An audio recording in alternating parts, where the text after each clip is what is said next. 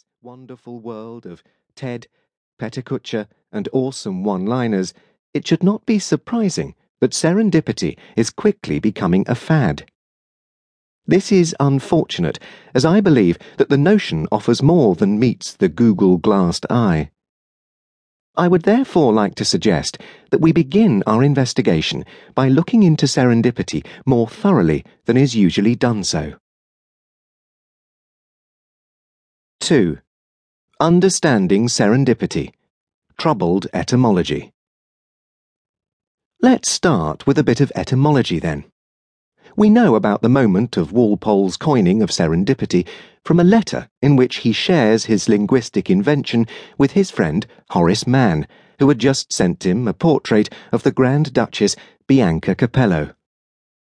Walpole uses this occasion to report to Mann on a critical discovery he just made about the Capello arms in an old book of Venetian arms. This discovery, he writes, was one of the kinds of accidental sagacity for which he is happy to have created his neologism. Although today Walpole is mainly remembered as a trendsetter for the Victorian revival of the Gothic, by virtue of Strawberry Hill, his neo-Gothic home he built in Twickenham, south-west London, as well as his Gothic novel, The Castel of Otranto, he was also a reluctant politician and active publisher. His numerous letters were posthumously published and are seen today as a valuable source of historical documentation. Besides, they also testify to Walpole's talent and wittiness as a communicator. The 18th century, of course, was a time in which the nobility distinguished itself through the display of conversational skill. The salons of London and Paris provided the stages for great conversation, as did the art of written correspondence. Walpole was very much part of this world, a great conversationalist and inventor of many a neologism. In this sense, his invention of the term serendipity was certainly no accident. Yet, there is something rather confusing in his letter to Horace Mann, and this confusion results from the very story of the three princes from which Walpole derives his new word. The puzzling fact is that the story of Peregrinaggio di tre Giovanni Figlioli del Re di Serendipo itself does not at all convey the sense of finding the unexpected through a combination of accident and sagacity. In fact, the tale resembles much more what today we would call a detective story than, say, an unintended treasure hunt.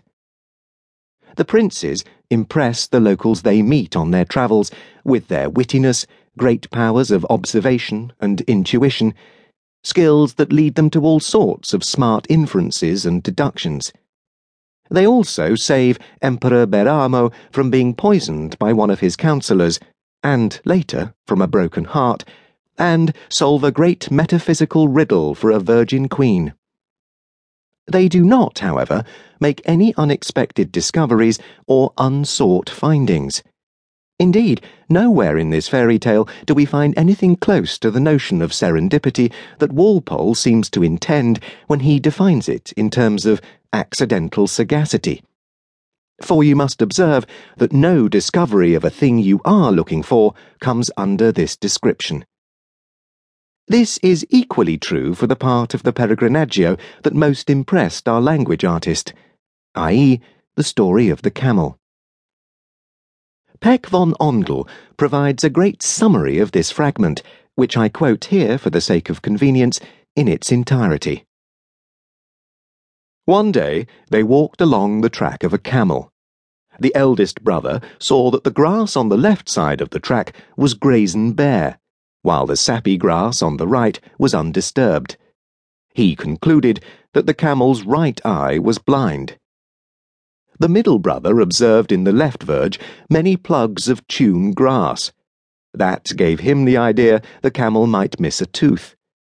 The youngest brother inferred from the relative faint imprint that the left back leg of the camel was crippled. Further on, the eldest brother noticed on one side of the track, over a distance of a mile, an endless stream of ants consuming something, and on the other side, a vast mass of bees